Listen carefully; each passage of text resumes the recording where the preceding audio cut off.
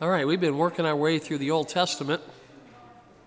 We're up to 1 Samuel chapter 21 today.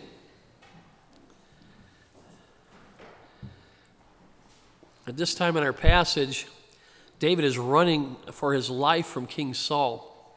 And David is being chased by him as though he were a criminal. And yet David hasn't done anything wrong against King Saul. Nothing even close that would warrant this outrageous manhunt and the death threat that is put on David here. So as you think about that, what's going on when you're innocent and you haven't done anything wrong, but there are people around you that are treating you like you're guilty. And you want to remember that Jesus was innocent too, right? And yet they treated him like he was a criminal, even died a criminal's death. So he died that way for you and me. He took our place because we were the criminals. We broke God's law. We deserve to die that way, but because of his great love for us, God allowed his dear son Jesus to die for us so we could have the forgiveness for our sins and then be able to have fellowship with God for all eternity. So when we're in a place where we're innocent, but others are treating us like we're guilty, I think the Lord is letting us have a small taste, of what Jesus went through for us. So if you're in that position, remember to thank the Lord, that Jesus is willing to be in that place for you because that's how much he loves you. Now, we see a picture of Christ and David in that, in that he was innocent, yet he's treated like a criminal. And we're going to get into our passage here because although David starts out good at this very beginning point, he fades very quickly. So he's not a picture of Christ all the way through, unfortunately, as we get into our study here. But we do see that one, that he is innocent, treated as though he's a guilty criminal. So let's get into 1 Samuel 21 and verse 1. Now David came to Nob, to Ahimelech the priest. And Ahimelech was afraid when he met David. And he said to him, "Why are you alone, and no one is with you?" So here David, he starts out really good. Okay, the priest was at the tabernacle. So when David had this problem where he's running for his life, he goes to the tabernacle, which is a great thing to do. So that's a great lesson for us. The tabernacle for them was the presence of God to the Israelites. So when David went there, he was going to the presence of the Lord. And when we've got difficulties in our life, that's the best place for us to go to. We bring these problems straight to the Lord right off the bat. And that's the best thing we can do. We would save so much time if we could remember that instead of going to prayer as a last resort. Make it the first place, instead of the last place to go. And you notice here that it says that Ahimelech the priest was afraid when he saw David. And it tells us why. It says that, "Why are you alone?" is the question he asked him. So here's Ahimelech, and he knows David. He knows who he is. He knows he works for King Saul. He knows he's a warrior. He's well known there. So he's thinking he shouldn't be traveling alone. He should have bodyguards. He should have soldiers with him. There's something that's not right, he notices, because David is by himself. So that concerns him. It's like, what's going on? He knows that things are just not right. And it also appears here that the priest has not heard about this latest manhunt that King Saul is on against David. Because nowhere in the passage does he say anything about, what are you going to do when Saul gets here? Or, I'm going to turn you in or something. He doesn't bring that up at all. So apparently this is such a new thing that Saul is now after him that even the priest here doesn't know about it. So at this point in David's situation, he has a choice. He can trust the Lord and tell the truth, or he can rely on his own way of thinking and tell a lie.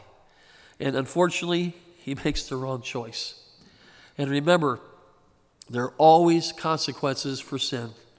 The consequences may not show up right away, but sooner or later they will show up. Because the Bible says, be sure that your sin will find you out. And in this particular sin that David was about to commit here by lying, it was going to have some extremely painful consequences later on. So, and we'll see that in the next chapter. It kind of shows up in a big way. But David here, we see something about him. He has this problem with trying to lie when it comes to a need to protect himself. That's what he reverts to.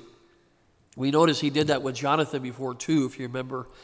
he told Jonathan to tell a lie for him. And again, that was to try to protect him. So the Lord lets us see this about David. And he's not trying to put David down by showing us this.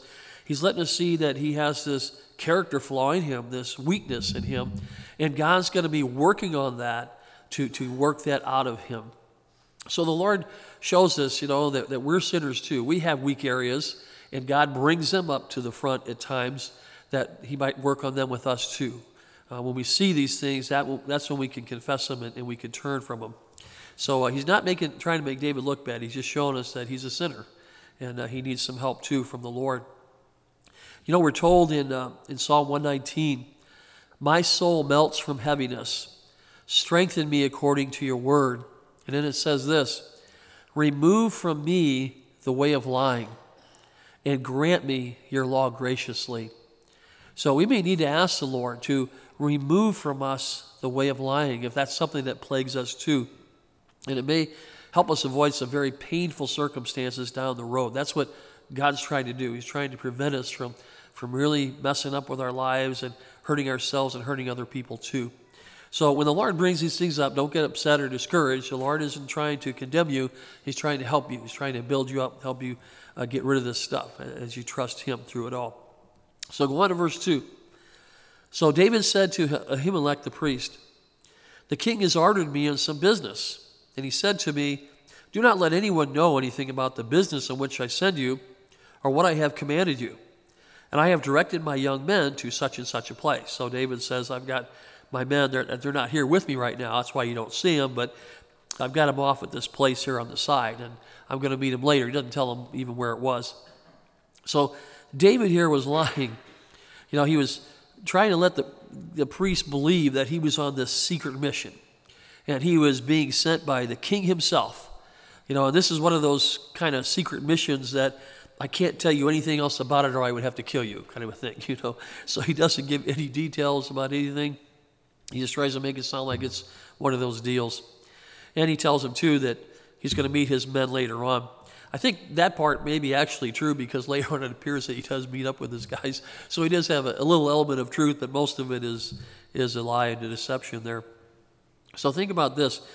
David was afraid, and he told that lie to try to protect himself. But he did have the choice to tell the truth and then just trust the Lord for the outcome. He could have said, hey, I'm in trouble. I haven't done anything at all against the king. I'm just a servant to him. But he's outraged, and he's coming after me to kill me. So can you please help me out with some food and weapons if you have any, because I really need help right now. Now, he doesn't do that. Obviously, he tries to pull off this deception here, thinking that's what he needs to do. Some people, they believe that David here wasn't going to tell the priest anything because he didn't want the priest to get in trouble, in case King Saul came and questioned him, that the priest could say, I really didn't know anything about it because David didn't tell him anything. But even then, David could have offered the truth and just left out any incriminating details. Lying is always the wrong thing to do. And we really need to build that into us because we're very quick to jump back in those ways of thinking I've got to defend myself however I can, even if I have to lie about it.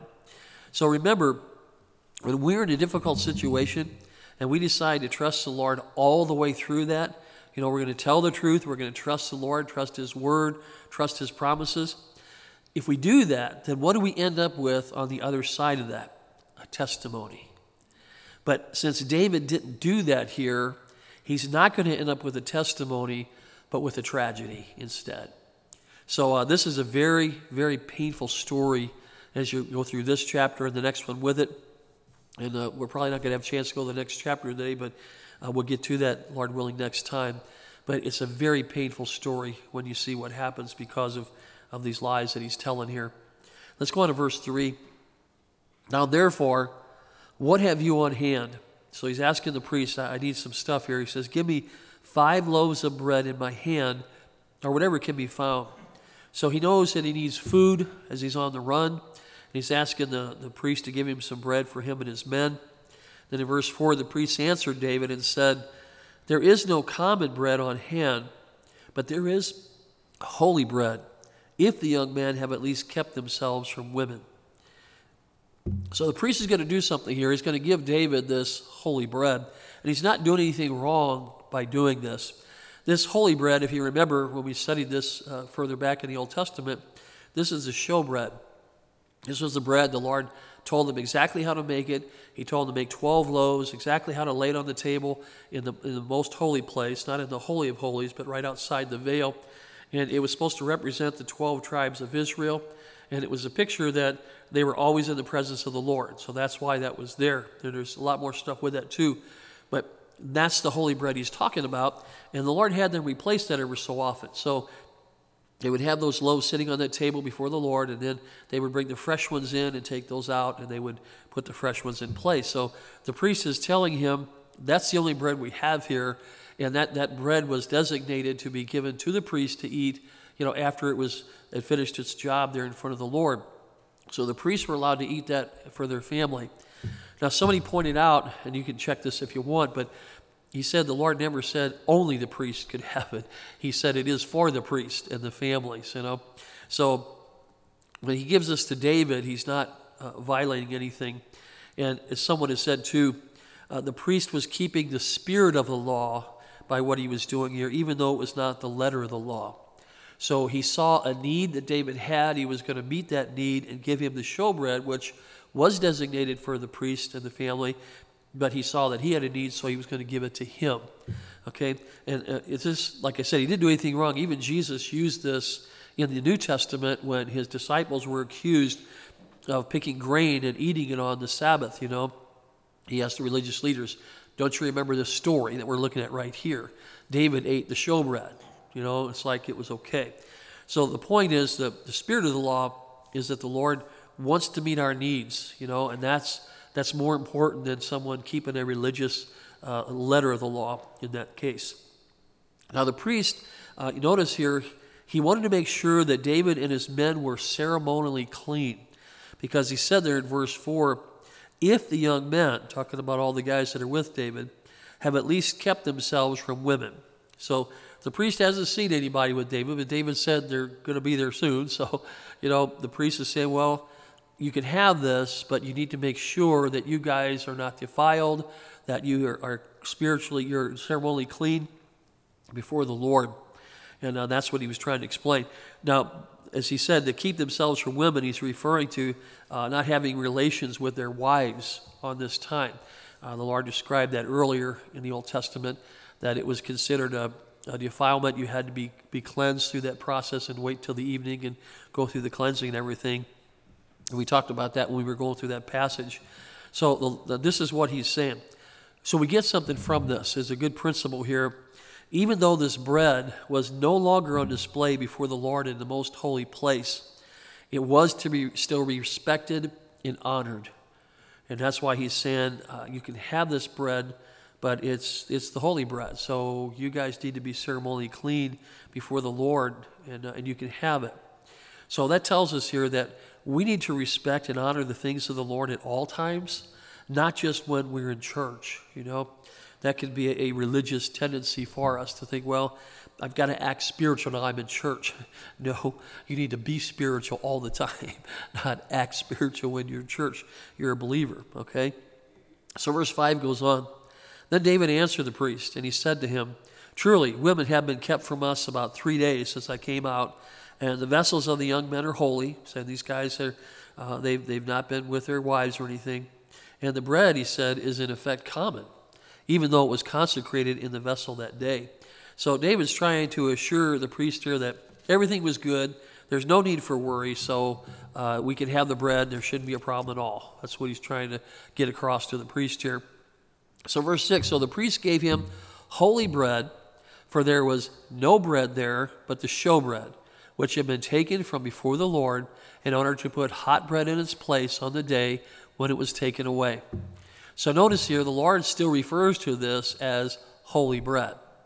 So again, this signifies that it was okay for David, to have his needs met for food, just like the disciples' needs were met when they picked the grain and were eating it on the Sabbath. And that's what Jesus brought up. So we notice here, too, that David asked for bread, but what he really needed was to trust in the bread of life. The Lord had already told him that he was going to be the next king. So had he trusted the Lord in that, he could have rested in that truth from the Lord, rather than having to revert to tell lies, as he thought, to maybe save his hide here. And this is the thing. If the Lord tells David, you're going to be the next king, he really didn't have to worry about dying before then. That's God's plan and God's purpose for his life, and he is safe in that. So he really doesn't have to worry here, although he does. It's just like Jesus told us, seek ye first the kingdom of God and his righteousness, and all these things will be added unto you.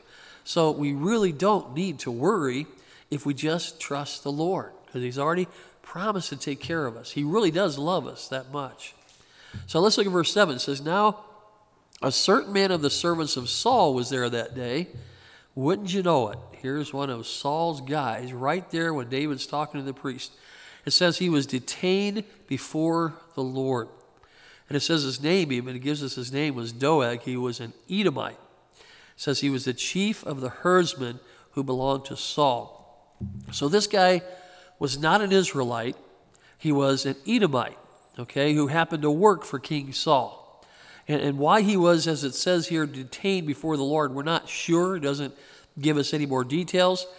But what we can see from this guy's character later on in the story, it doesn't appear that he was really doing anything super spiritual here by being in the tabernacle and doing whatever thing he was doing in that area.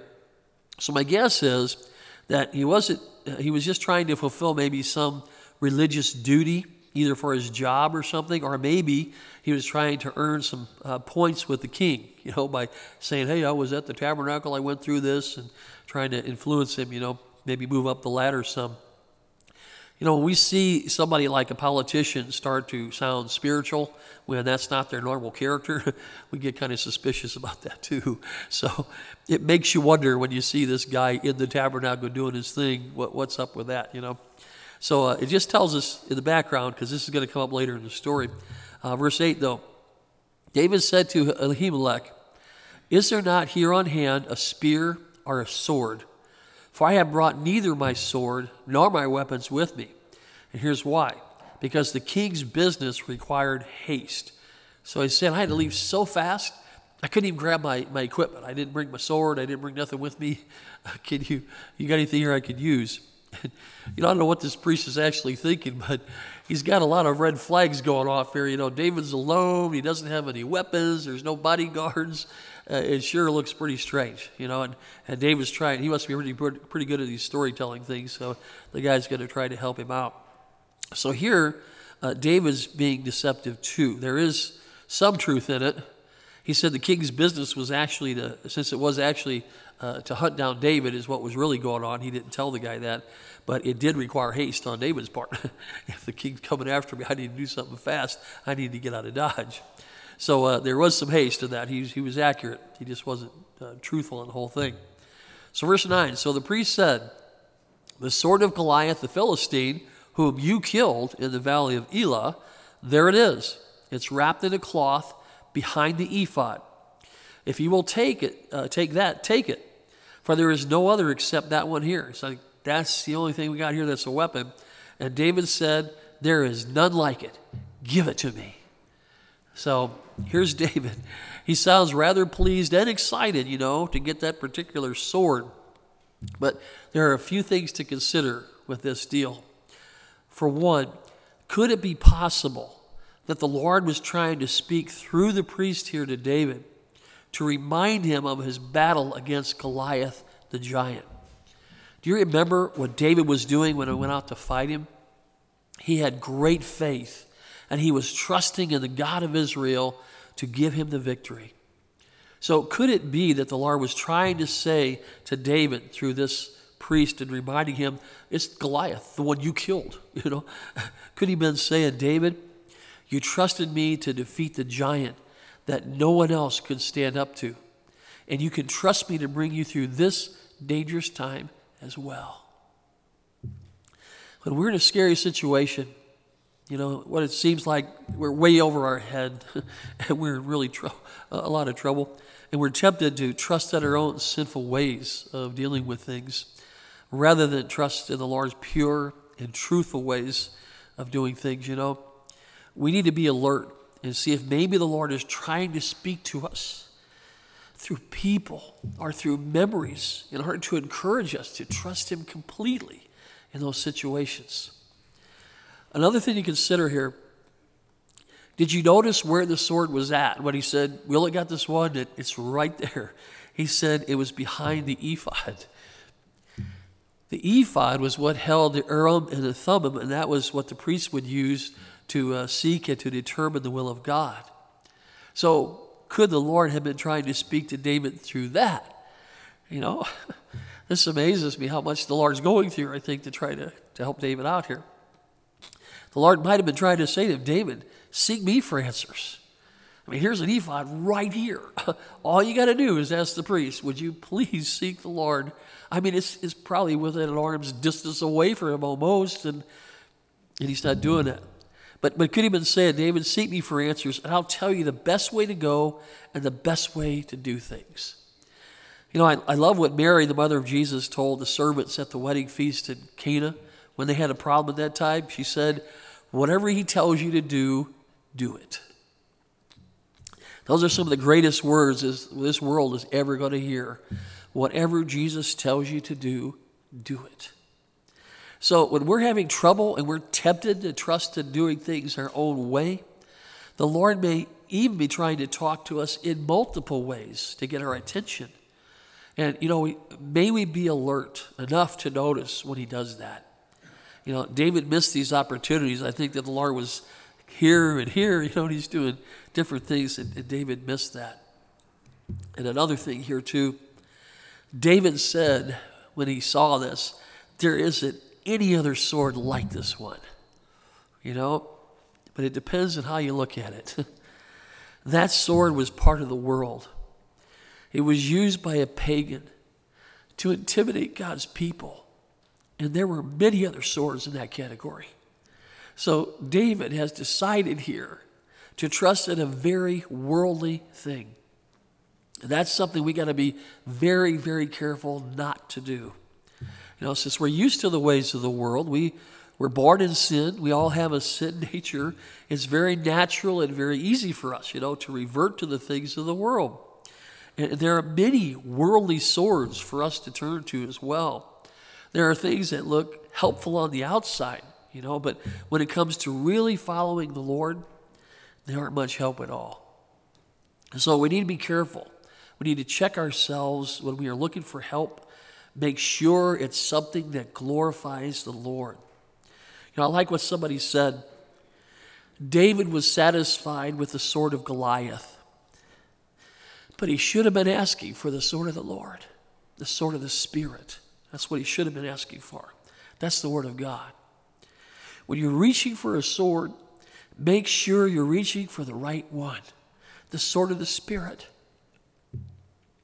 You can never go wrong with the sword of the Spirit that you have. If that's what you got the best sword around. And one more thing here too. The priest said, he said, there's no other weapon here. There's no other sword here except that one. He didn't understand about the sword of the Spirit. That's kind of a New Testament teaching the Lord brought out very clearly here. But the sword of the Spirit was there too. He just didn't know it at the time. So and you think about this, the sword of the Spirit is always there. The enemy's tried to take the Bible out of history of man for a long time, and it'll never happen. It's the Word of God. He protects it. The sword of the Spirit is always there. Verse 10 goes on. Then David arose, and he fled that day from before Saul, and he went to Achish, the king of Gath. So here was David. He's armed with the wrong sword, and he ends up making a very wrong turn with it. Look at verse 11 here. And the servants of Achish, this is the king of Gath, said to him, is this not David, the king of the land? Did they not sing of him to one another in dances, saying, Saul has slain his thousands and David his 10,000s? Now David took these words to heart because he heard everything they just said, and he was very much afraid of Achish, the king of Gath. So this place that he went to is a place of the Philistines, okay? And talk about taking a wrong turn. And he intentionally did this. He had a plan, I guess. He thought, I'm going to get some help here. But here's what he did, just to clarify what's going on. David has Goliath's sword, whom he killed, and he goes to Gath, which is the very place where Goliath was from. And then when he gets there, he finds out they're playing his song about killing 10,000 of their countrymen. And they're even calling him the king of Israel. So there's nothing good about this picture at all for David. Okay? No wonder it said he was very much afraid. So you want to ask him at this point, David, what were you thinking? You know? One of my granddaughters heard me say that a while back and had to repeat it. What were you thinking? You know? I kind of blurted it out. I guess it was dramatic enough when I said it that she caught on to that, thought that was really cool, so she had to say it too.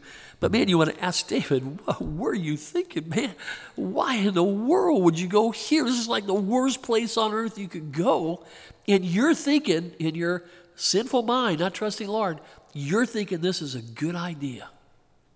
You know, believe it or not, when we're trusting in ourselves and we're trusting in the ways of the world rather than the ways of God, it really shouldn't be any kind of surprise when we do something really foolish. You know, we can get ourselves in a very scary spot and we have no one to blame other than ourselves. So that's where David's at this point. So, you know when you're really messed up? When you go into your enemy's land and think somehow that they're going to help you. And that's the same as us trying to go to our enemy, you know, the devil, and think that he's going to encourage us somehow. Yes, that's when you know you're really messed up, and that's where David is at this point. So David arrives at this spot, and I was thinking, you know, for you Twilight Zone fans, this would make a great Twilight episode, you know, Twilight Zone episode. Waking up and finding out that with all the decisions you've made, you're in way over your head, and there's no possible way, humanly speaking, to get out from this mess that you created. So this is an amazing place that he's found himself in. And did you notice here that the Philistines called David a king? And he heard it. He heard him say that. So again, I'm wondering, do you think it's possible the Lord was trying to speak to him through these guys too, to get the words here to David? That, you know, the Lord can use anything to get our attention. So don't be surprised, you know, too surprised if the Lord uses the radio or the TV or maybe even Facebook, you know, oh my Lord, to get our attention. So the Lord, he tries to speak to us, I believe, and he tries to help us when we really messed ourselves up. So verse 13 is a really interesting verse here. It says, so he changed his behavior. So this is David, who's very much afraid. It says he changed his behavior before them, pretended madness in their hands. So he's acting like he's insane. And here's what he did. He was scratching on the doors of the gate, and that could mean that he was kind of like scribbling on him, like he's writing something, you know. There's nothing there he's writing on. He's just doing those motions. And he even let the saliva fall down on his beard, which they would never do back then. I mean, that means you're really messed up if that's going on. So he goes through this thing here, and it says he changed his behavior. Something very interesting happened in David's heart at this point. David actually wrote Psalm 56 about this episode in his life. So I want you to look at Psalm 56 because it lets us know somewhat about what's going through David's mind as he's in this place and he sees no way out. But he does find there is one way out, and it's the Lord. So Psalm 56, if you want to take a look there, it says, to the chief musician set to the silent dove in distant lands, amidst him of David. And notice what it says, when the Philistines captured him in Gath. So this is right what was going on in his mind when this was happening. Be merciful to me, O God, for man would swallow me up. Fighting all day, he oppresses me. My enemies would hound me all day. For there are many who fight against me, O Most High. And he's got King Saul coming after him, you know. So where's he going to turn? I mean, he's feeling trapped. And notice verse 3. This is extremely important. Whenever I am afraid, It doesn't say, I'm going to revert to my own thinking, I'm going to lie if I have to, or anything like that. What does it say? Whenever I'm afraid, I will trust in you. Wow. It's a great moment in life when we get to that point to realize our help is not in us. It's not in any scheme we come up with or plan we have or what we think would work best. It's what does the Lord say? And I can trust in him. It goes on there. In God, I will praise his word. In God, I have put my trust. I will not fear. What can flesh do to me? So he finally looked up. All day they twist my words. All their thoughts are against me for evil. They gather together. They hide. They mark my steps. When they lie in wait for my life, shall they escape by iniquity? In anger, cast down the peoples, O God. So he's calling on the Lord to deal with these folks. He says, you number my wanderings. Put my tears into your bottle. Are they not in your book? When I cry out to you, then my enemies will turn back. This I know. And here's why. Because God is for me. God is for you too. You don't have to revert to your ways. God loves you. He's watching over you. He'll take care of you. It says, in God I will praise his word. In the Lord I will praise his word. He's continually going back to the Lord to praise him. In God I have put my trust. I will not be afraid. What can man do to me? Vows made to you are binding upon me, O God. I will render praises to you. For you have delivered my soul from death. Have you not kept my feet from falling, that I may walk before God in the light of the living? So he's basically saying, I know you saved my life for all eternity. Why can I not trust you to walk in this life? So that's what was going on. That's why we see David have a real change take place here. So that psalm lets us know what was going through his mind and his heart. He was turning back to the Lord. He was turning back to trust in God. So we need to learn from this. Even when we find ourselves in a giant mess of our own doing, we can and should return to trusting in the Lord. And it's still possible to do that even today. If that's where you're at right now, the Lord probably brought you here today to let you in on that special truth from him. So this behavior of David would have been really disgusting to those who saw him with the saliva and everything going on. But for David to do this, think about it from his perspective. It would have been very humbling for him. And remember, God resists the proud, but he gives grace to the humble. And by humbling himself here, and trusting the Lord, David found tremendous grace and deliverance. God rescued him out of that. Somebody said, there's a major difference between King Saul and David. When David found himself going down the wrong road, he turned around. But King Saul just kept going. Wow. Verse 14 goes on back in our passage in 1 Samuel 21. Then Achish said to his servants, look, you see the man is insane. Why have you brought him to me? Have I need of madmen that you have brought this fellow to play the madman in my presence? Shall this fellow come into my house? So the Lord worked on King Achish's heart. He didn't want anything to do with David. It was like, get him out of here. This guy's crazy. And of course, that's what David wanted. He wanted a way of escape, and the Lord made that for him. So look at the way the Lord turned things around for David once he started trusting in the Lord again. Some have said they think that the Lord probably put this idea into David's mind. It doesn't tell us why. David may not even know why this idea popped in his head. I'm just going to act like I'm insane. That's all I know to do here, so maybe they won't kill me, But it's very possible the Lord is the one who put that in his mind to get him out of that, because what other choice would you think would come up whether he'd be able to get out of there, So anyway, I thought it was funny if that's true. It's kind of like the Lord was saying, you're acting kind of insane, David, to come here in the first place carrying Goliath's sword with you. That doesn't make a lot of sense, buddy. So why don't you just keep going with that insane thing, And I'm actually going to use that to rescue you from it all. And it appears that might be what the Lord did. Now, there's one other psalm that David wrote about this event. And I think it'll be very helpful if you want to look at Psalm 34. That's the cool thing with David, if we just had the events of his life, we may not understand everything going on inside of him. But praise the Lord, he used him to write psalms. And that helps us to see God working in his life and how at times when he's going the wrong direction, he comes back to the Lord. So Psalm 34, it starts out, a psalm of David